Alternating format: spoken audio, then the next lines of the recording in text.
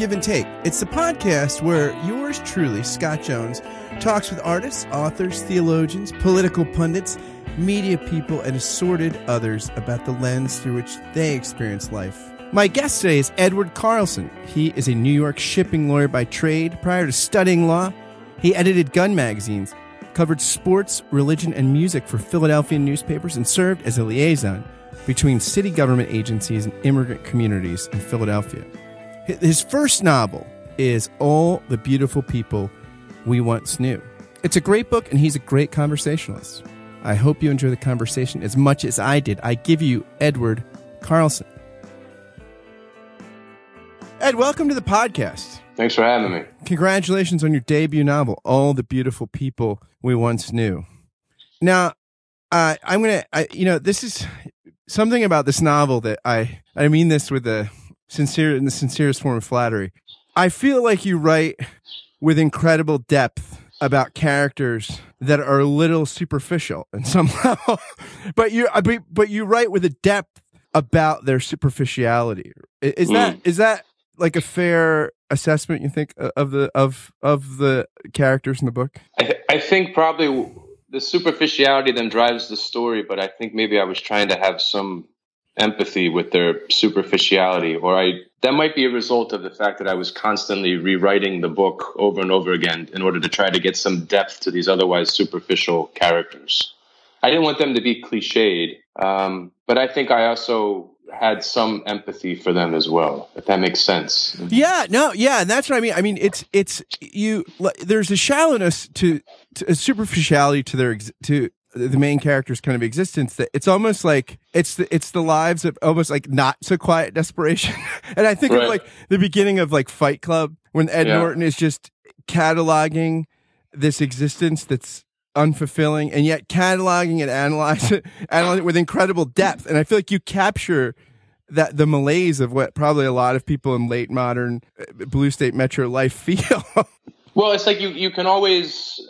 I was very concerned about the book being autobiographical and basing any one character on any one individual that was in my life, especially when I was working at the law firm. But you get these kind of kaleidoscopes of characters and you pick little pieces out from your daily life that you build the story around. And I think for me, writing this book was all about the notes. I had always been a note taker. I had always been someone who would write notes walking down the street. And I think as I've gotten older, those notes were born of a certain empathy for what I saw around me.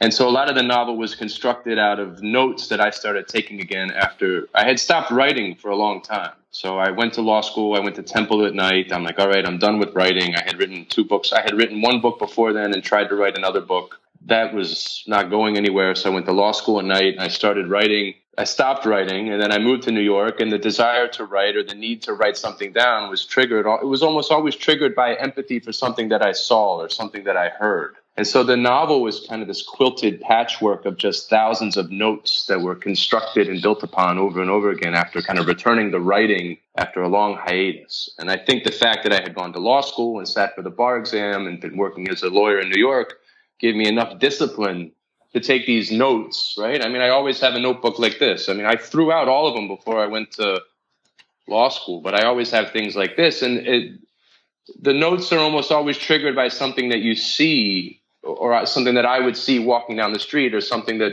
would catch my attention. I felt the need to write it down. And I think that there was a kernel of empathy in that process, probably because I was raised as this Irish Catholic in Philadelphia and we had to say prayers for everybody all the time. Anybody that we saw. I mean, I had a list of people that I had to pray for every night that would drag on for hours because I'd be like, okay, remember the homeless man that we saw on the street. All right, remember the woman that we saw on TV that needed a liver transplant. And I'd have this long laundry list of people that in my mind I would pray for. And I think my observations were always kind of grounded in this empathy. So fast forward 20-something years and I'm working in a law firm in New York and I'm surrounded by this whole other cast of characters. And, there could be people who in some ways of their life would be not, I don't want to say detestable, but for kind of Metro North, blue state, liberal, you're kind of horrified by. You're horrified by their political positions. You're horrified by the shit that comes out of their mouth. Yet at the same time, at the end of the day, they're the best person in the world to have, 2 Maker's Marks within a cheeseburger. Yeah. And they give a shit because they might be the same person who's going to drive somebody into the ground in litigation, and you think that maybe some of their tactics or their viewpoints are diametrically opposed to yours, or a little bit morally reprehensible even. But at the same time, at the end of the day, their company is, they got some charisma and they have their own shit they're going through as well, It almost seems like New York is a character in the novel. And I think about, our main character, Stephen Harker, who, the beginning of the book, I felt like, by the way, at the beginning, I felt like this is like the lexicon of douchebaggery, like all these douchebaggy kind of cliches that one of the partners and friends at the law firm is like saying, and you narrate that so well. But is it? I mean, is this like a reality that you see all the time in New York, where you have like this kind of trendy liberals rubbing shoulders with the financial class and lawyers and stuff like this, where there's this strange kind of... Well, there's always these unwritten things in the office, right? There's always people every office is a microcosm. The greater New York area, you have your Long Island Republicans, you have your North Jersey Republicans, you have your fiscally conservative Republicans, but who are socially liberal. You have your Trump supporters, and then you have the same girls in the office who don't eat gluten. Everything has to be organic. They basically regurgitate Bernie Sanders talking points or Hillary Clinton talking points. And every office is a microcosm of what's happening in the country. And you have to kind of tread this, you have to navigate this narrow line between, it's almost like there's this unwritten rules, right? And the moment that somebody sits at the lunch table or sits around in a meeting and decides to pontificate about Trump or politics or whatever, everyone gets tense because you're talking about something that is just beneath the surface, but you also have to function in an office environment. You're all spending a lot of time with each other all week long, and you can't get into it because you know that the woman around the corner voted for Trump, and you want to march into her office and complain to her about what, the revelations about Don Jr. So these New York offices, there's these unwritten rules, and it's common. You're going to have the girl with, the sleeve tattoos who lives in Williamsburg working next door to the guy that has the McMansion on Long Island. And they have to function together in an office. And then you take all that and then you stick it in New York City, where there's a massive amount, there's wealth and there's poverty and there's a lot of drinking. New York is a drinking, Philly is too, but everyone in New York's always going out drinking. They're drinking with their colleagues, they're drinking with clients. And sometimes if you decide in that environment to take a political stand or to make a stand about things, it puts you it's not always the most comfortable situation for everybody. Yeah, you also narrate pretty well, like there seems to be a constant undertone of self-medication. That's common. Everybody I know in New York City's got a stack of Xanax, not Percocet, but Xanax and lorazepam and pills to help them sleep, and they go out and have drinks all the time, and half the city smells like marijuana when you're walking through down the streets. There's a lot of self-medication in New York. Can I ask you were a journalist before you went to law school and became an attorney. Is that a different kind of office culture? Like as a journalist than it is working in a sort of metro New York law firm? Well, I never had really the joy of being a full-time staff writer at the Philadelphia Inquirer. And that was my big goal after college. So I would go back and I would cover high school football and I'd cover religion. And that was the same time that the buyouts were happening. So I'm riding my bicycle to the Inquirer to get the story in on time, trying to get a password to get onto the computer system to write the article. And everyone's like, who are you? And they're like, who's this guy who's knocking on the door? Because I didn't have the passcode to get into the building in order to sit at the machine to type the story into the editorial system. So those guys were all taking buyouts. So at the Philadelphia Inquirer at that time, it was, I picked up on little pieces of it, but there was a culture there that I was never really a part of because I was a stringer. But then at the Philadelphia Weekly, there was a culture where there were the people, that was back in the day when the alt weekly was still like a big thing. You went down, you got your copy of the Philadelphia City Paper, the Philadelphia Weekly, to find out where Fugazi was playing. Or find out. Yeah, no one had smartphones. So you're standing around waiting for a train or whatever. That's what you do. Yeah, and you read the newspaper and you made a plan with your friends when you saw them at the bar, and you say, hey, this band is playing at, J.C. Dobbs. Let's go see it. Well, that newspaper had its whole other culture. I think what's different about a New York office culture, especially with a law firm, or now I work in-house with a shipping insurance company, but there's a lot of money involved and there's a lot of client service. And I was reading some of the stuff that you had on your website, and also to try to bring it back to the book a little bit. There's not a lot of compassion in a New York City office environment. There's just not, there's not a lot of empathy, and there's not a lot of compassion, because the clients that are paying the bills to keep the lights on, compassion is not, they don't want compassion, and compassion in some ways can be a liability. I mean, you're essentially in a money-making machine. The city is an entity of, it's a service. Everyone's providing a service. It's providing a service, whether it's legal, financial, insurance. So these offices, there's not a lot of room for compassion. Compassion costs money in a way. Your goal is to save the client money or make the client money. You should still be ethical about it. There are still ethical rules, but whether or not you have compassion for someone like, say, Thomas in the book, who is out in rural Pennsylvania popping painkillers and shooting deer, compassion in that environment when you're representing the insurance company is actually could be perceived almost as a liability. Yeah, and you do a pretty good job, I think. What's interesting, I feel like this is a lot, maybe since The Sopranos, like with serial dramas and stuff, we're less interested in good guys and bad guys, and we're more interested, I feel like, in honesty and authenticity. And so the way we gravitate to a character is how honest or authentic we find them. Like Breaking Bad, a lot of people, like, you look at like Walt's brother-in-law, you don't like him in the beginning, and you kind of like him more at the end. He's the same, he's got the same job, he's a law enforcement officer, but by the end, he seems in touch with himself. You do a good job at sort of realistically narrating the stories people tell themselves, like about, there's a moving speech in the beginning about why they won't just pay it out. And you're like, There's no compassion. And yet it is, you are thinking, well, there are people that scam systems, and that is a reality. Like, how do you weigh all that and stay sane, Well, and I think that's, and I would talk about this a lot with the editor back in the day, is that, all of these characters have to function in this world. I was very focused on trying not to make them cliches of themselves. I think it's easy to write about.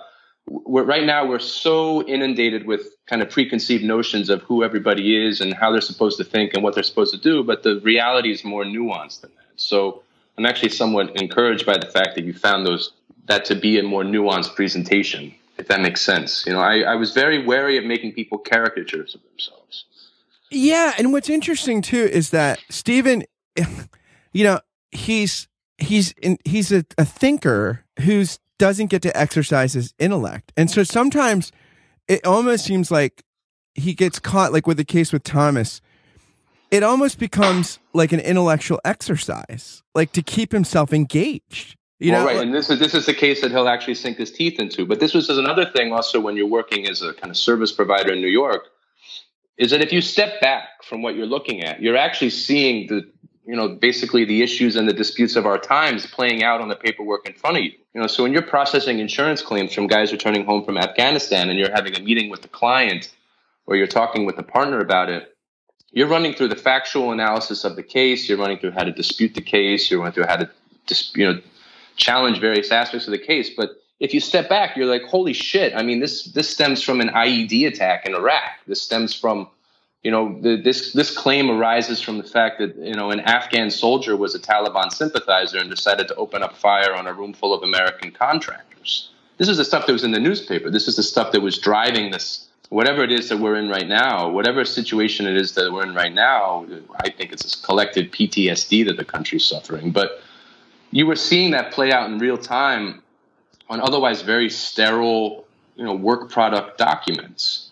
Here's a claim submission. Here's my claim submission. Here's my form. The guy sits down and writes out, I was traveling from A to B in Afghanistan, and there was a mortar attack and there was gunfire, and now I have PTSD. Well, no, people would have very little interest in the fact that this was resulting from a geopolitical struggle, or that this was arising from some of the most pressing issues of the time, essentially this endless war on terror and the United States' campaigns overseas. So all these claims and this work and this legal work and these financial obligations are bubbling up from things that are actually happening overseas that we're reading about in the newspapers. But when you're dealing with some of these issues in an office, in this type of environment, you're not supposed to be paying attention, or you're supposed to kind of sweep aside the fact that this is relevant. this is interesting. This is historical. This is a documentation. We're documenting here what our decision to go to war in Afghanistan is actually how it's playing out in real time when these guys would come home from war. So, remember back in the day, Rumsfeld wanted to subcontract the entire army. He's like, why do I have to have 5,000 soldiers go over and cook food and fix cars? I can subcontract it out to this company. And you had some guy in rural North Carolina who's like, fuck it, I can make $70 an hour or $60 an hour changing tires in Afghanistan and get a big fat bonus at the end of my contract. And if you're Dick Cheney, you can make sure Halliburton gets some of the contracts. Yeah, exactly. And you can make sure they get some of the contracts, and you can make sure their cronies and their buddies are getting the contracts, which is going to go back to the bottom line. So they're subcontracting out all this work that otherwise the army would do. And people were jumping on the bandwagon of like, forget it. Honey, I'm going to Afghanistan for 6 months. Make sure the kids get to school. I'll check in with you every other day on Skype. Meanwhile, I'll be living in the green zone in Kabul. Yeah, it's funny because you name the insurance company World Score and the law firm is Kilgore. I was just thinking as I was reading, like how much, as you were saying that, like how much also are the casualties of war covered up by the fact that we use private contractors because you don't have to have the bodies go over to Wilmington, Delaware and the ceremonial thing, like these things. And so instead of like our shared responsibility through the shared role of magistrate and democracy, we just push it off on a corporation. Yeah, we push it off on a corporation. But remember how traumatic it was when the first Americans that were killed in Iraq were these DynCorp. I think they worked for DynCorp. They were private contractors that got strung up. They got killed, hung, and strung up, and their bodies were dangling. It took a little while to come back and say these weren't soldiers. These were private security providers, and all of these geopolitical issues at the time of the war in Afghanistan and this dispute and the kind of rise of Obama, but there's still this ongoing war and the stain of the Bush years, were all playing out in this legal work. And you have an insurance company that's collecting a lot of premium and making a lot of money by writing the workers' compensation policies. You have guys from rural, basically red state America, and I'm sorry to use that term, but it's the most accurate. You have guys from more rural parts of the country going overseas to fight. Even if they were a private contractor, a lot of times they still wanted to have a firearm in order to defend themselves. They all know how to shoot a gun. They were either ex-cops or at one point had been in the military. And, these plate tectonic shifts within the country were playing out in insurance claims. And yet the law firm is kind of oblivious to it. They're like, oh, well, this is great. We got another 25 cases from the insurance company. This is great. This is going to keep the lights on, this will keep the lights on in the office for X number of months. This will pay the bonuses to the partners. Yet if you have any kind of curiosity about the world and you're engaged in political affair and in current events, you're reading this and you're like, wow, this is like the incident report here could have been something that was reported in the paper. Do you think Stephen Harker would give a shit about this conversation? I think Stephen Harker would be jealous of the fact that somebody sat down and wrote a book about it and he hadn't. I think Stephen Harker... like a lot of us who have a kind of liberal arts education and try to be engaged in the world, end up having to, in order to keep the bill, in order to pay the New York City rent and keep the lights on and take care of their responsibilities, have to put a part of themselves in a box and put it on the shelf and leave it there. And his failed marriage too. Like, it's interesting because the way you narrate that, how, okay, we scored, we're dinks now, double income, no kid, but then we kind of, right. And then, and you go, it was funny because I was reading something recently that said that these therapists they did extensive interviews with like 75 or 100 or 75 couples or something. And they picked with 100% those that would get divorced. Like they interviewed over X number of years. And they said what it was when the narrative switched to contempt, like anger, anything, you can get over that stuff. Like you could have awful fights. You can even have periods of resentment and frustration. But once the contempt language sets in, like I never knew, I thought he was smart back then. Like, and you narrate in like one page the dissolution of a relationship. The dissolution of a marriage in like 2 pages where it's all these kind of like, they're all incomplete sentences, right? I mean, they're just like description period, description period, description period. But that goes a little bit more back to, I think, to the process of writing a book and how much risk you're willing to take. And I mean, I'm be honest with you. I mean, it's not like I hadn't gone through those things in my personal life. I was able to relate to those incidents because I had been in that situation. And what you're trying to do is kind of squeeze the juice out of whatever it was that situation was. And, it's kind of like a purging in a way. It's kind of also an exploitation of what the situation was. But I think when you write a book, you got to take risks, and that description right there at the end of the book came in much later. That was probably in one of the last drafts. I mean, this book went through 100,000 drafts before it reached to this point. And that description there of the failure of the marriage came in probably, deep in the ninth inning. But I had a great editor, this guy, Maxim Brown. He's like, run with this a little bit more. And then I did. And then I think fortunately it worked out. But with respect to Contempt, I mean, I'm 42. I'm divorced. I have a child with an ex-girlfriend who I'm still very close with.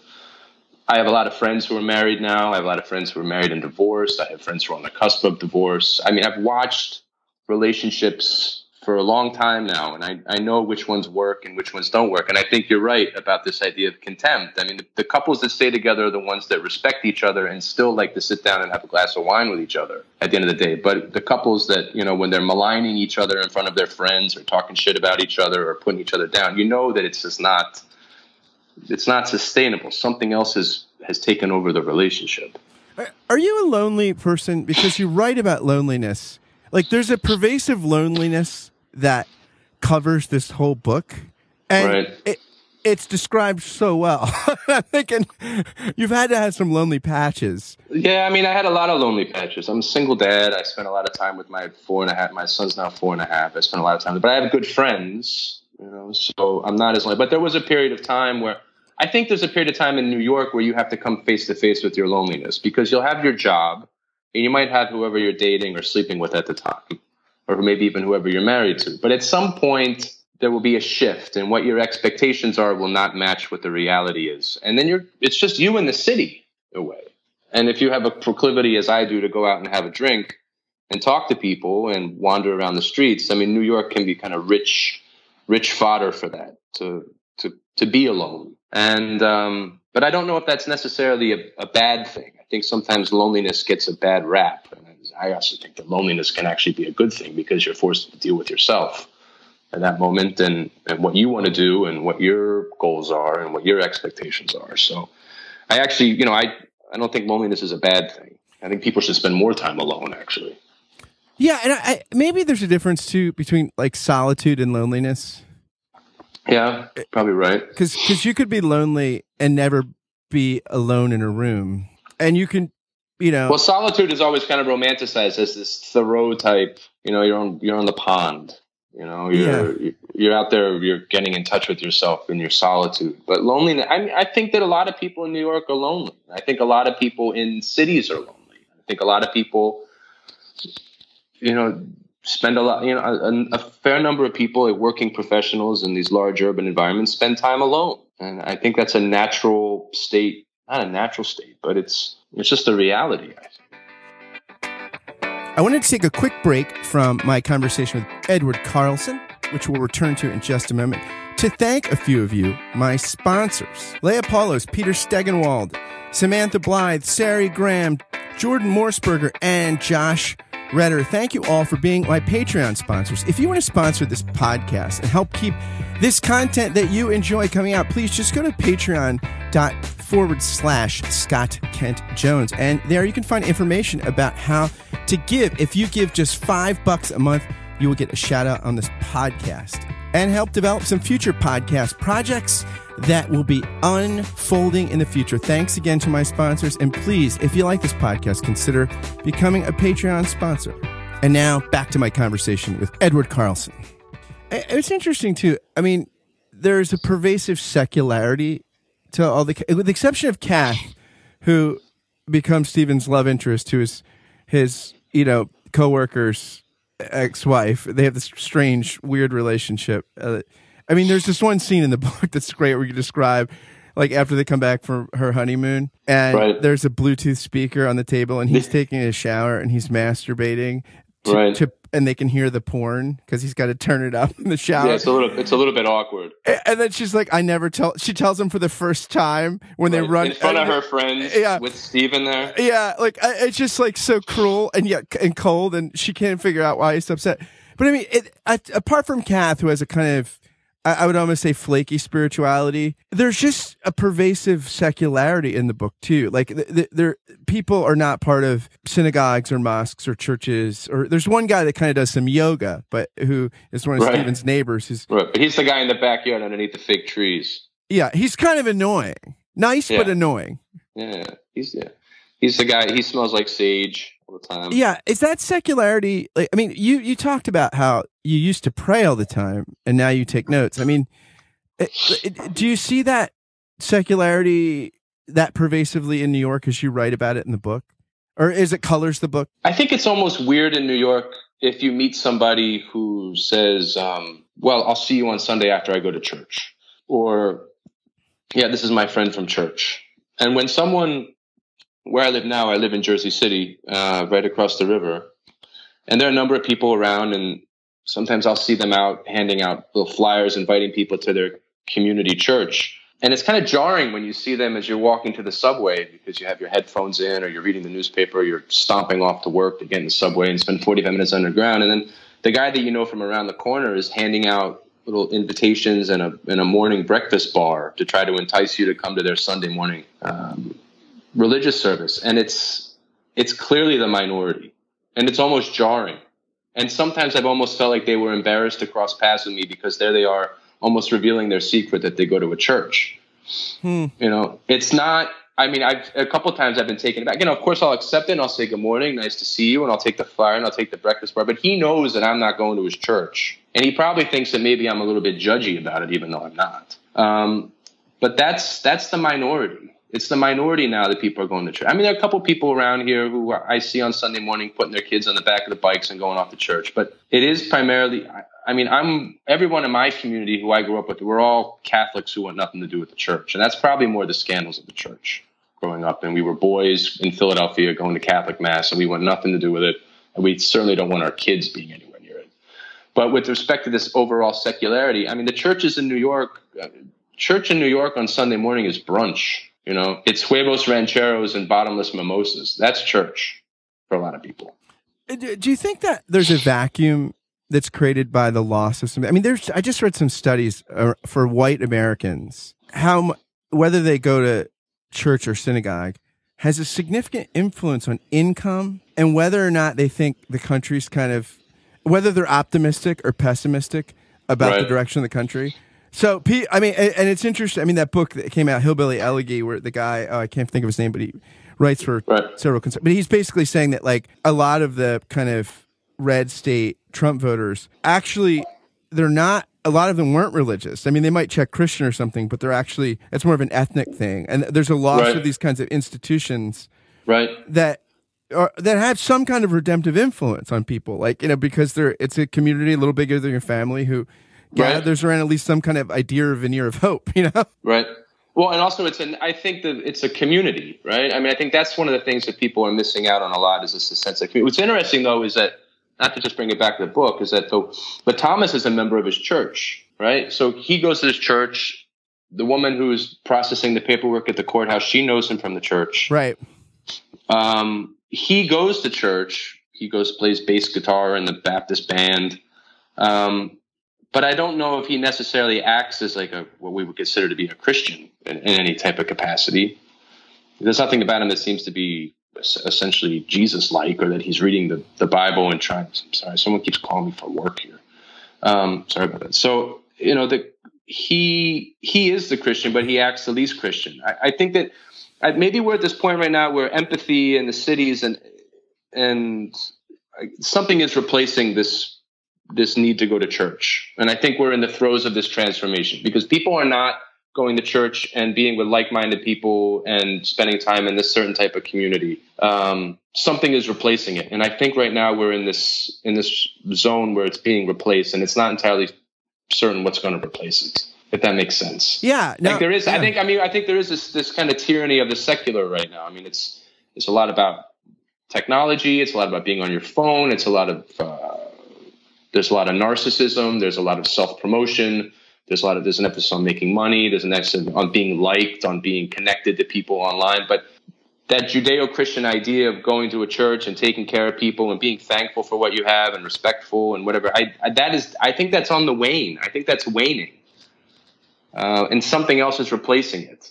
Yeah, it's interesting. If I was going to describe Steven's chief, like, salient, like, character trait, is the best thing about his character, I think the word that comes to mind is decency. Like, for all of his foibles, he's trying, which are many, he's a decent human being. I mean, after his bosses or coworker, his kind of senior coworker, after Flieger, after Flieger blows up, there's this great scene where after his ex-wife humiliates him, they run into each other, this trendy restaurant, and Flieger goes and gets a hockey stick out of the trash can and smashes the sign, and Steven just stands there not knowing, and he sees the manager of the restaurant on the phone, like, with the cops, and he's just like, gives him a credit card, and he pays like $1,250 for it to go. He still has to negotiate with him about it. Yeah,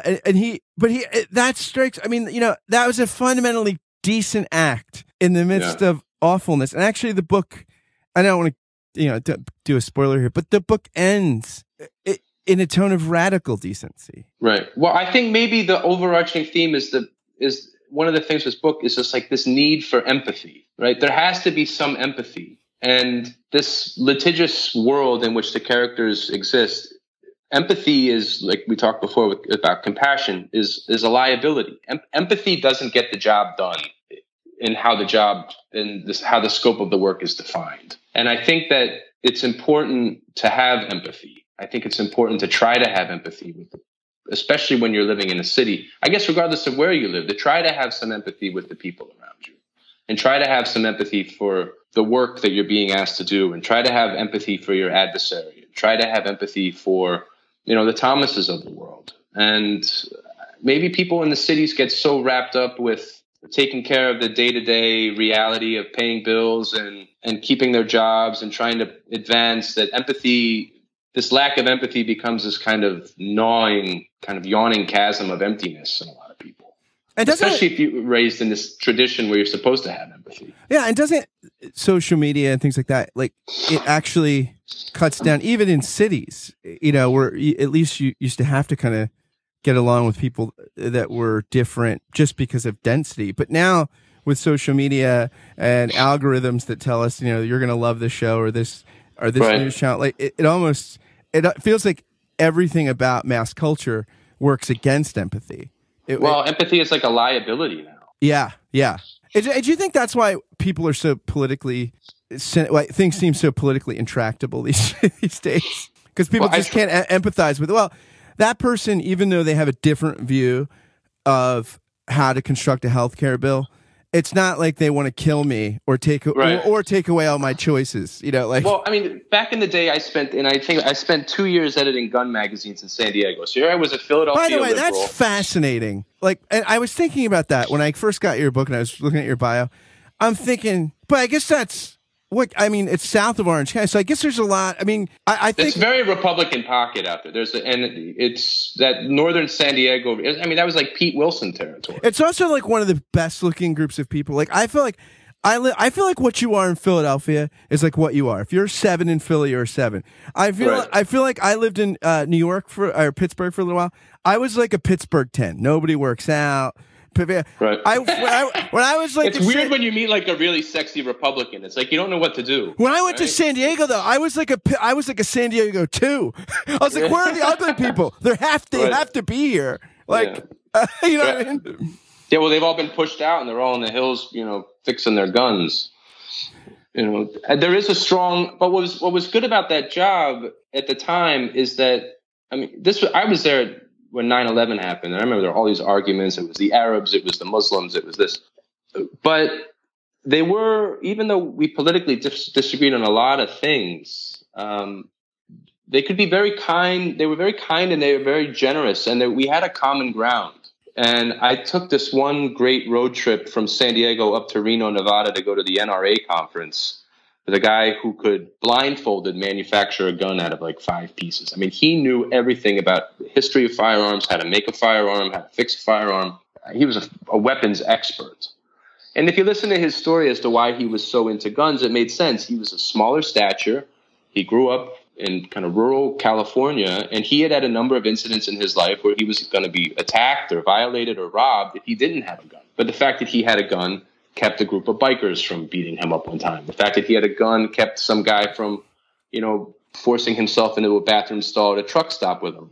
And this guy, even though I would disagree with him about a lot of things, he had empathy and compassion for the people around him. The Mexicans who lived in the neighborhood where he would fix their bicycles so they didn't have to go to the bike shop, which was 20 miles away. And if we went to a restaurant, he was always very careful to make sure that he left a nice tip and was respectful of people. But now, people don't rub shoulders the same way they used to with people who have a different viewpoint than they do. So I'm here in New York, and other people who are in cities like that. And if you live in your social, when was the last time anyone took a good road trip across the country and had a cup of coffee at 2:00 in the morning in Nebraska, shooting the shit with some truck driver and just talking? I haven't done that in a long time, but there was a period of time where I was constantly rubbing shoulders with other Americans, and we would find a commonality and things to discuss or just to appreciate each other's company and share stories. Now I feel like if I went somewhere and I said that I was a lawyer in New York who wrote a book, I'd almost immediately be branded as the enemy. Now, I might be wrong about that. But the truth is that based on where I work now and what I do, I'm more likely to be taking a plane to Europe for 4 or 5 days to do something for work and then to go see a friend in southern France who I knew from New York than I am to get in a car and drive up to, North Dakota. And I think we're missing that kind of commonality. And I think it's important that we have to get back to it somehow. I don't know how we do it. I don't know. That's why I like this idea of having almost like a national service requirement for teenagers between high school and college. But there has to be something where I can have a different point of view than you, and you can have a different point of view than me, but I don't have to brand you the enemy. I have to, and I wasn't a big fan of Scalia. There's a lot of things about Scalia I didn't like, but the fact that he was always very conscious of the fact that your values and morals in New York or Washington are very different than the values and morals in Kansas. And if you go imposing on us what your perception is, it's going to, that begins to tear at the fabric of federalism, not to be too legalistic. And he also had really deep relationships with justices he disagreed with. Yeah, and they could sit down and they could have a glass of wine together and talk. Yeah. But now, and I might be wrong. How much of what I know is just what's fed to me by the media and what I pick up by watching MSNBC in the morning? I don't know. I'm sure I'd still be able to find some commonality with people around the country. That's one of the things I like about my job now as a maritime lawyer. Is I have to call people around the country in Houston, Savannah, Georgia, South Carolina all the time, ask them to go do something on a ship, but I can still have a conversation with them and be respectful. I don't have to get into the fact that I can't believe Texas just passed a law that doesn't doesn't protect transgender rights in bathrooms, or North Carolina. Regardless of what our viewpoints are about some of these very discrete issues, we have to be able to function with each other. We have to be able to talk. We have to be able to talk to each other. What's interesting is I could see Stephen Harker sitting down and talking with a guy at a truck stop, but I couldn't tell you how Stephen Harker voted in the last election or if he voted at all. But I couldn't see Flieger sitting down and talking with the guy in the truck stop. I couldn't either. Because he treats people like objects, not subjects in general, with the exception of Stephen. They have a real friendship, he and Stephen, although he can be short, unkind, a little manipulative, but he sees Stephen as a subject. But most women he sees as objects and, right. And people as means to ends in general, as opposed to ends in themselves. Right. Yeah, I don't know how we get back to this point where people kind of respectfully can communicate with each other. Stephen, there's still this idea of being, the one thing I like about Stephen is that he does still have this American story of, I came from this place, I put myself through school, I worked hard, I moved to the city. I did what I was supposed to do. I put in my time, I was industrious, I followed the rules, and I played the game, I followed the rules, I did what was expected of me. But I think one of the themes of the book is even when you do that, shit still falls apart. And you can do what's expected of you, whether it's your family or whether it's society or whether what you think is going to be successful. But at the end of the day, you buy into this narrative. But what happens when the narrative either proves to be false or falls apart or just isn't as satisfying as you thought it was going to be? And I think that's also a thing that happens in New York a lot and in some of the big cities where people are like, okay, I'm moving from this small town here. I'm going to go to school. I'm going to get a job in the city. And the next thing you know, it didn't solve anything. You're still who you were. The emptiness that was there is still there. And the disappointments are almost greater in that situation because you didn't think that you'd have any more disappointments. Yeah, it's you thought you had paid off all the disappointments. You thought you had insulated yourself from the disappointments. It's just the goalposts just always move, right? Like, well, if I just do this, and that's what's great about how you narrate the dissolution of Stephen's marriage. Like they met the first few goalposts like they could get to, and then it seems like they were crushed under the weight of how fast they moved. And just became disillusioned. Right. Or just the things that you think are successful end up being, I mean, how many brunches can you go to? It's just, I think in New York, people are like, oh, I'm going to brunch. I mean, is that the end game? I don't know. I have a friend who's a rector at a Episcopal church in Union Station. It's Calvary St. George. It's a pretty historic church. And somebody tweeted, he's a good buddy. And somebody tweeted out a quote from his sermon a few weeks ago. This is who we are at Calvary St. George's. We get baptized, we die, and we go to brunch. So even if you go to church, you still go to brunch after. Right. You just get the less primo seating. I mean, I don't know how many people. I'm always impressed though when somebody who I think's political views are on the right of the spectrum, but they're also sometimes more likely to be the person that goes and volunteers at the soup kitchen on a Thursday afternoon. Somebody who might be vehemently opposed to what is considered to be the progressive agenda is maybe the person that locks in a certain number of hours each week to go and volunteer. I mean, maybe they're not digging into the reasons of why there's poverty or the reasons why there's inequality, but they are, they make the effort to. And whereas a lot of the progressives I know, they're not going to volunteer anywhere. They're not teaching. They're not mentoring. Have the guys at your firm and gals, I mean, the coworkers, colleagues, lawyers you're working with doing maritime law, have they read the book? No. The lawyers I used to work with had just recently picked up a copy, and they're curious to see who are the basis for some of the characters. And I've told them that there's not one person. I think artistically it's important early on to get a couple of people who believe in the project you're working on. So there were early drafts of the book that I had given to some close friends, and they were the ones who told me, don't stop, keep working on this. But it's a real struggle for me personally as to how is this going to be perceived in this kind of professional world in which I work. Because I'm still a working attorney. I work in-house for a company. It's a very specific legal community in New York, and people who I know well and people who have been good to me. And now here, it's a funny thing to be like, oh, by the way, here's a book I've been writing for 7 years. And I wouldn't necessarily say you're going to want to do maritime law after you read this book. But what's interesting about it though is legally, having these cases where you were litigating against people who are returning home from the war zones is very much by a kind of a maritime law anomaly. It's just like a wrinkle in time as to how that ended up being based on some history of acts of Congress. But, law firms at the end of the day have to keep the lights on. That's the goal. You have to bring the work in, you have to keep the lights on, and you have to keep people paid. And people have upper middle class existences. They got to put their kids through college.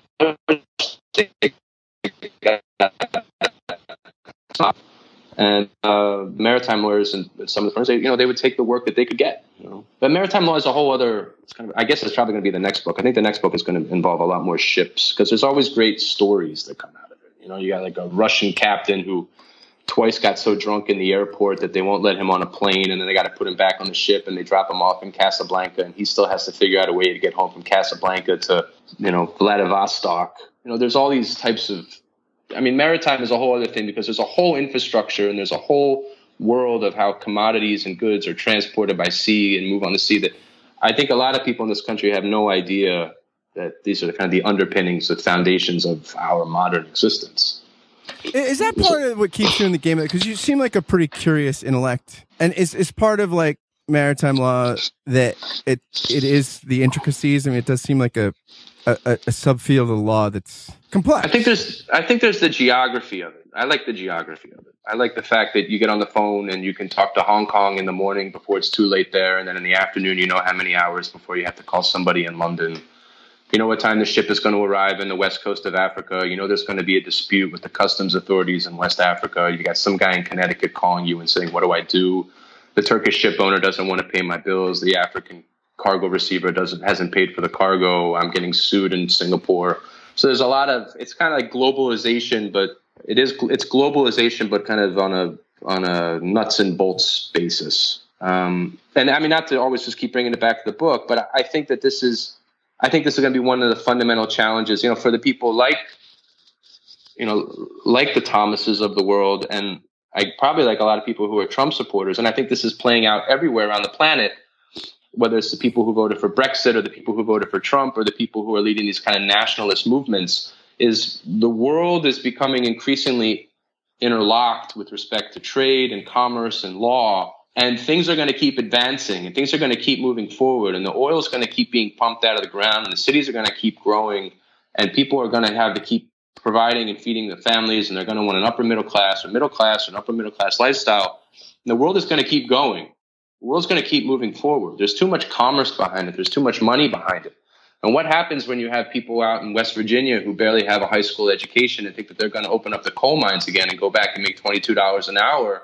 All they want to know is that their black lung payments are going to be paid, in the event that they contract black lung, or that somebody in their family is going to continue to receive their health benefits for being coal miners. But that segment of the economy and where the country was and where it's going, and even globally, it has a half-life of maybe 20, 25 years. And as things become more interlocked and you have people on the coast, like I said before, and not at the risk of sounding pretentious, but I'm more likely to get on a plane to go to Denmark to go meet clients to talk to them about what Trump's trade policies are right now than to drive across the country and have a conversation in a truck stop with somebody. Probably because I'm not going to see the Grateful Dead playing at Red Rocks like I did when I was in college. But, people who are on the coast are going to be looking out. They're looking out to the world. They're looking out. They're going to send their kids to good schools. They're going to want the kids to study abroad. They're more likely to have kids who have dual nationality, more likely to speak more than one language. And that progress, if we call it progress, that's going to keep going. And the people who are in Thomas's position are going to keep falling farther and farther behind. Well, it's interesting, though. Stephen doesn't seem like a guy that looks out either very much. He's not really – he's looking out to the next day. Yeah. Well, he's always looking for the next drink. Yeah. And the next kind of – he's trying to just get through the day, it seems. Yeah, but at the end of the day, at the end of the book, though, he's still he's looking out, and he's always looking out his window, and he's always watching the ships. He knows there's something else out there, and he's not accessing it. What he's doing right now isn't stimulating him because he wants to be out there. He wants to be out on the bow of the ship, moving forward. He wants to be part of the progress. He wants to be part of the trade, or what he perceives to be the progress of the part of the trade. And he's dealing with these very pedestrian matters. He's dealing with a guy who has to feed his kid, who came home from Afghanistan. And he's working within a structure where his only responsibility is to refute those claims and to protect the client. And he's looking out the window. Yeah, and the other thing that strikes me about the book is there's lots of sex and very little love. I think that's New York. Yeah, you think that's, and do you think some of that's just high, high ambition people, that are stressed, intense. Then you throw Tinder in the mix, and all of a sudden you just kind of Flegel has a spreadsheet. He finally designs a spreadsheet for all women, all the women he's sleeping with, most of whom are younger. Right. I love that one. She's not foreign; she's English. It's true. I think that I have heard people in New York in the past maligned as being serial monogamous, almost as if that was a pejorative term. He starts sleeping with somebody, and the next thing you know, he wants to develop a relationship, and basically, he has sex with somebody, and within 6 months, he's moving in, and you have a joint account, and you're moving into a bigger space. That's almost looked down upon if you're not going to go the full way, all the way. So people, they kind of meet, they couple, but they sleep together, they go out to some dinners, and then the expectations quickly rise. And the moment the expectations rise, it's like, everybody, it's like a hot potato. It's like, we're done, Or the moment that you see that somebody, the moment you start to see an aspect of the other person that's complicated or difficult to deal with, or you don't see somebody on their best day, or somebody snaps, or somebody gets cranky or pouty or needy, you're just like, all right, I'm walking away. I'm done. Yeah, and in the book, I think serial monogamy is almost the conservative position. Yeah, without a doubt. It's true, like as opposed to just, being a I mean, even Kath, who's Steven's love interest. I mean, who knows what she's up to with this crew of people she's hanging out with. Yeah. And Steven's walking around. But the moment that Steven has expectations that she's going to come over for dinner, that he's going to engage in this quasi-domestic moment with her. He's going to cook the filet mignon. He's going to grill he's making the salad. He's salt and peppering the kale salad. He's playing Charles Mingus. He's opened up a bottle of wine. The moment he thinks he's going to engage on these things that we consider to be the pleasures of hearth and home, where's Kath? She doesn't show up. So with the moment that he has the expectations that he's going to have this moment of consensual, just enjoying of the moment, she lets him down.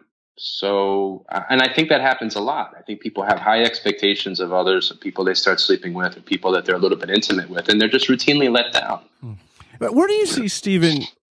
So again, we mentioned for the book, it ends with an act. Again, I've described as radically decent. Where's Steven in 10 years? What's he doing? Do you think he's still at that firm? Do you think I think in 10 years he's probably assisting refugees and working for the UNHCR and trying to put some Band-Aid on the bleeding wounds of the world. If he has enough guts to walk away from what he's doing, which I think he does at the end of the book.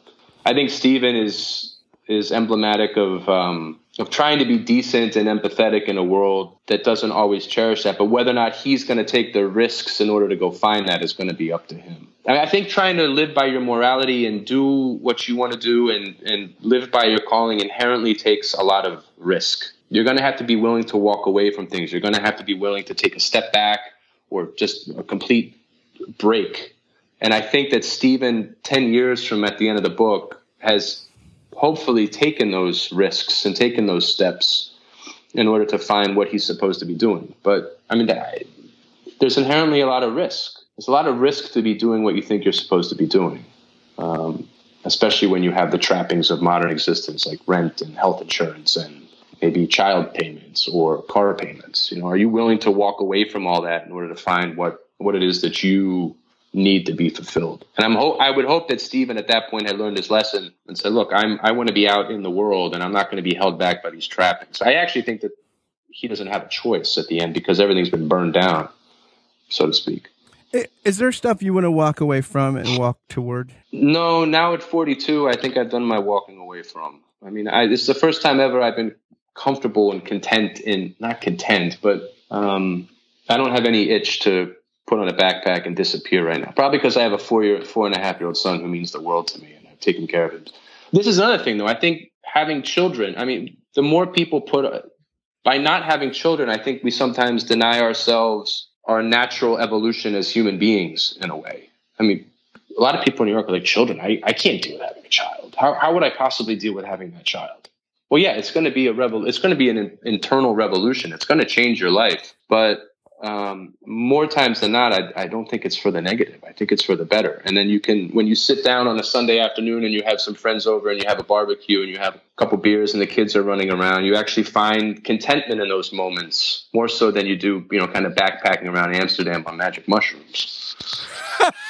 It's a different level. Not that you shouldn't do that when you're in your 20s, but I think when you get to be, my age at 42, it's a different vintage. You appreciate things differently.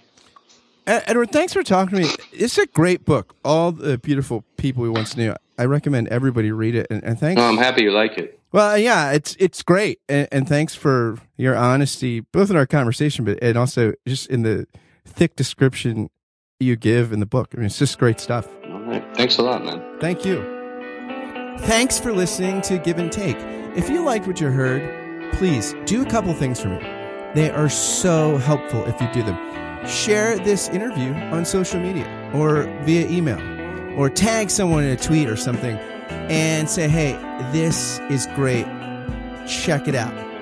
Spread the love and goodness if you've found it here. Also, if you could go, please, it takes 60 seconds. Go to iTunes and write a review and give a rating to the podcast. It really, really helps, especially as things are getting off the ground.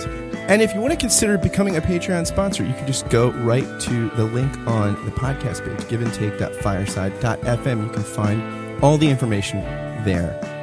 And do check out All the Beautiful People We Once Knew by Edward Carlson. It's a great read. Thanks again for listening, and until next time, fare thee well.